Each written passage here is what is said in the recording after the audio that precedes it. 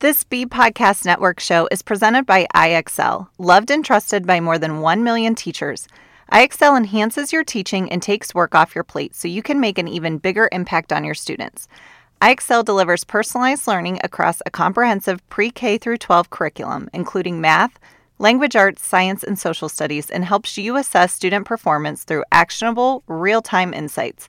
Strengthen daily instruction, close knowledge gaps quickly, and set every student up for success. I have personally used IXL with students to support them in math, and I love that it focused on the skills that students needed and could help differentiate learning for them. I was also able to look at the data and use that information to inform my instruction. Do you want to bring IXL to your school? Learn more at IXL.com/B. That's IXL.com/BE. Welcome to the Teacher Burnout Podcast, where we explore the challenges of burnout for teachers and share practical strategies to support teacher well-being. I'm your host, Barb Flowers. If you're a teacher looking for ways to prevent burnout or an educational leader searching for strategies to support your team, this podcast is for you. Let's dive in.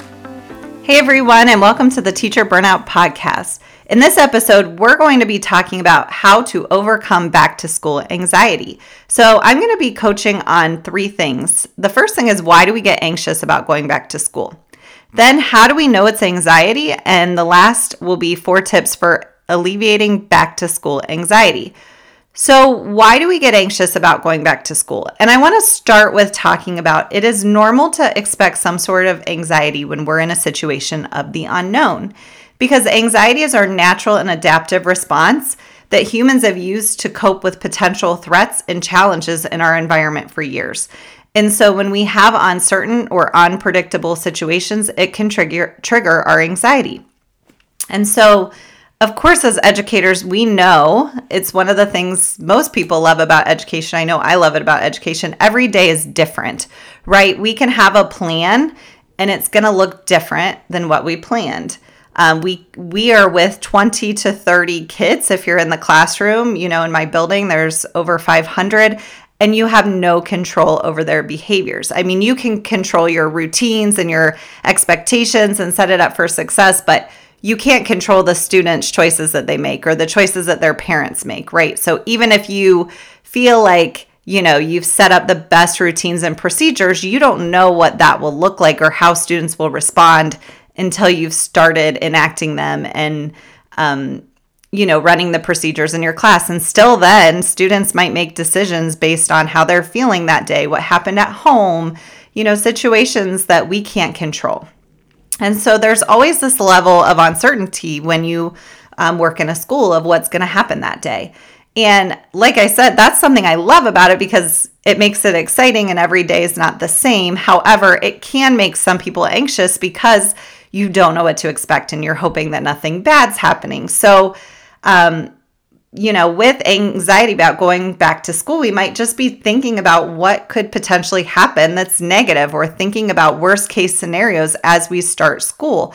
We can start to overgeneralize or catastrophize events. Maybe our perfectionism kicks in and we just feel anxious about not being good enough to start, or we want everything to go perfectly, and we know that that isn't always the case. But with anxiety comes imagining worst case scenarios, thinking about the future, thinking about all the things that could go wrong. So it's our brain's normal reaction to go to the negative. So getting anxious about going back to school can be a normal thing. So we can change that.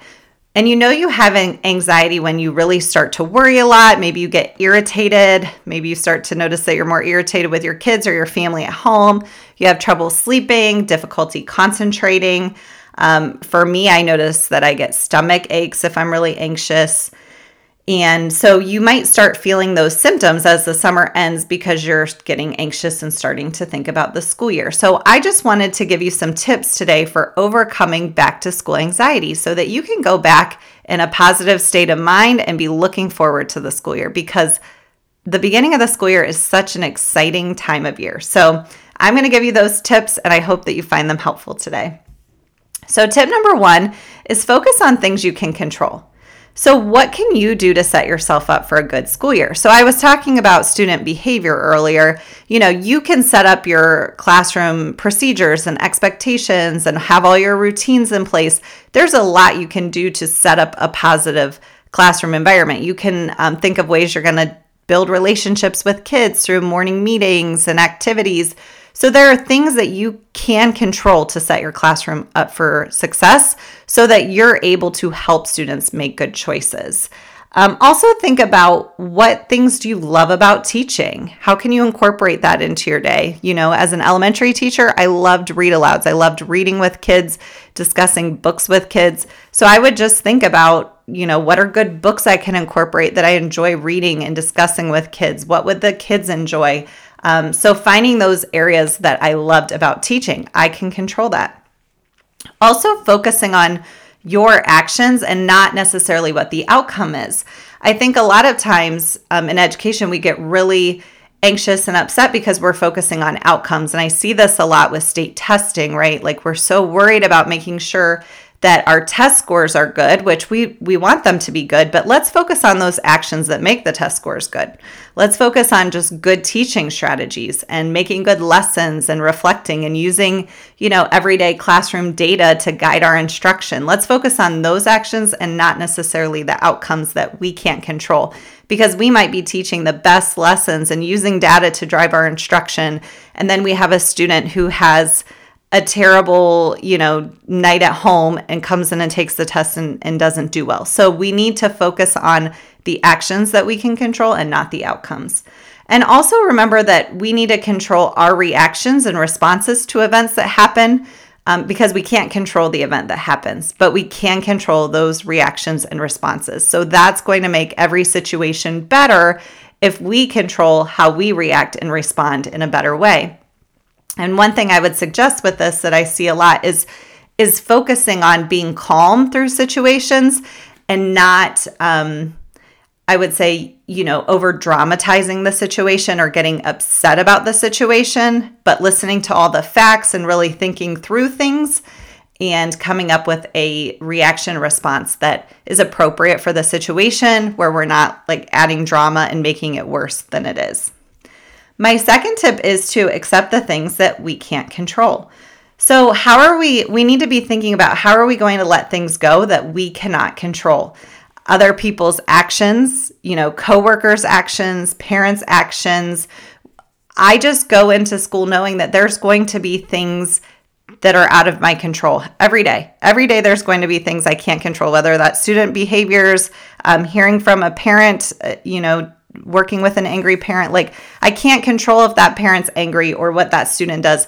I can only control my reaction and response to that.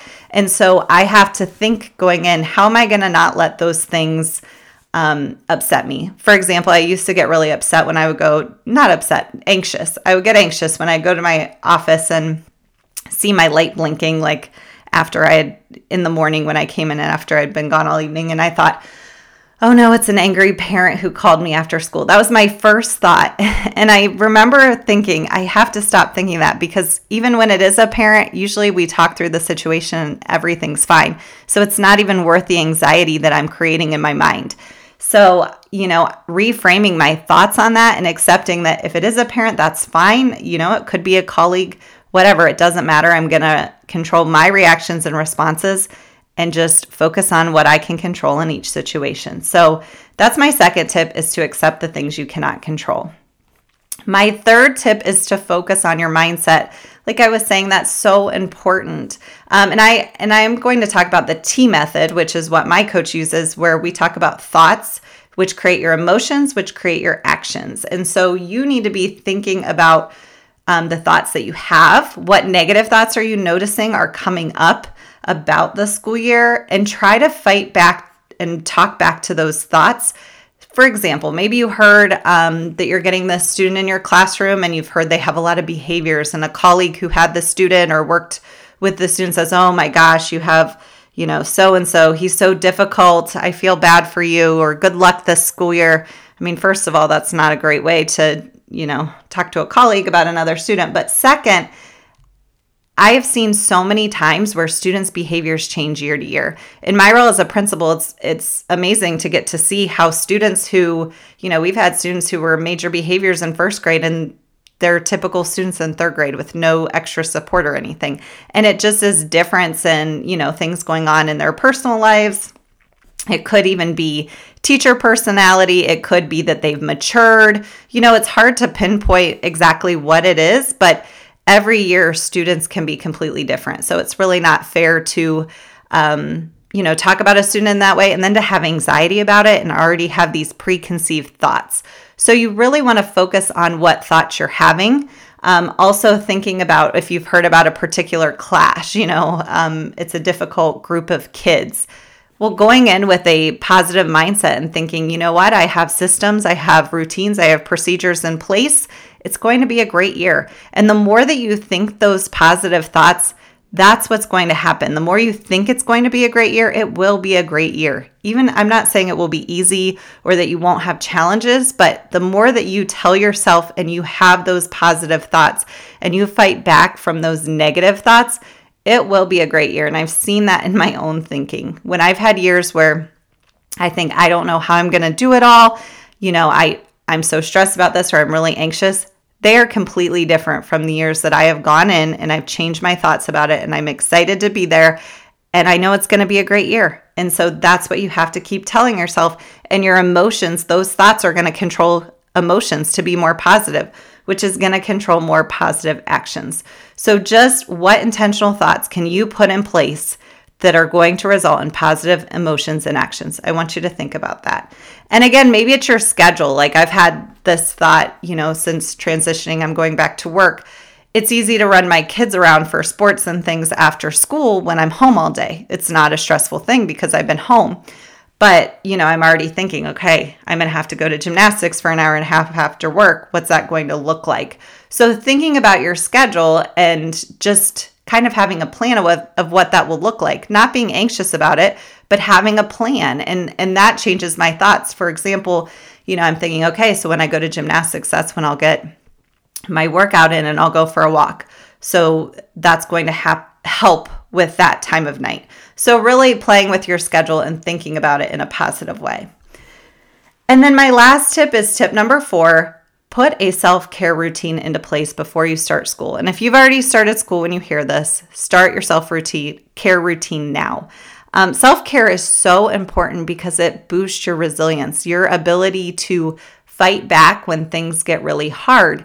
And I had a 4-part self-care series on my podcast. So if you haven't listened to those, I encourage you to go back. But we talked about nutrition. We talked about exercise, having a healthy mindset, and sleep. And those are all 4 very important things for self-care. And making sure that you understand why you need to be focusing on those, which I talk about in the podcast, is so important because the common theme between all of them is they help with physical health and they help with mental health. So those are really important. And if you're depleting yourself, you're not going to be able to help others. It's that idea that you have to pour into yourself to pour into others. And as educators, we are giving ourselves in so many directions to students, to our families, to parents, that we need to be taking care of ourselves so that we're able to do that. So have a routine put into place before you go back to school. And that's going to get your mindset in place. That's going to just let you know when you have that time for self-care, because being healthy and having healthy routines is self-care. So I want you to remember that, because it's never okay to not get enough sleep or not take care of yourself so that you're, because you think you need to work more or do more as a teacher, because really you're not going to be a better teacher if you're not doing those things for yourself. So self-care is really important. So I just wanted to review quickly those tips for overcoming back to school anxiety. So the first one was focusing on things you can control. Our second tip was accept the things you cannot control. Third, focus on your mindset. And fourth, put a self-care routine into place. So, and even if your school year hasn't started or has already started, the summer reset course is a great course for reflecting on last school year and what caused burnout, what caused stress, what caused overwhelm, and determining what you need to work on and creating an action plan to move forward. So if you're interested in doing that, You can find that on my Instagram at Barb Flowers Coaching. There's a link in my bio for that course, but that course is really helpful because we do all of these things where we're reframing our thoughts, we're reflecting on some of the negative things that happen and thinking about how we can reframe them. So thank you so much for listening to this episode. Please subscribe to this podcast and stay tuned for the next episode.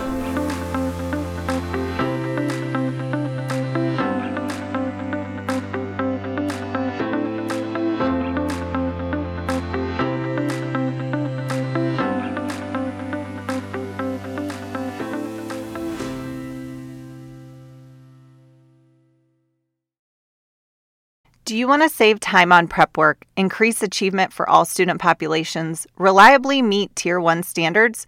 You can do it all, but don't waste another minute. Head straight to ixl.com/BE to learn how IXL's research-proven teaching and learning platform can help you achieve all these goals. That's ixl.com/BE.